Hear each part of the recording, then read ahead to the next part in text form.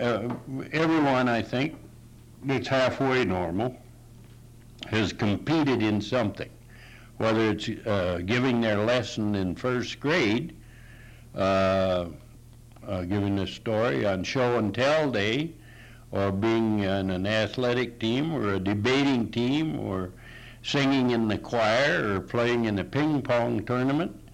Whatever it is, if you're real honest about it, you will admit you sort of rise to the occasion. And the only thing that differs in when you're at war is that you really arise to the occasion where you're ready to kill the opposition or get killed. And so you are at your best, you're most alert. And some say, were you afraid? And I said, you tell them, sport. When somebody's shooting at me, I get a little nervous. And I'd never get over that. I never got over it.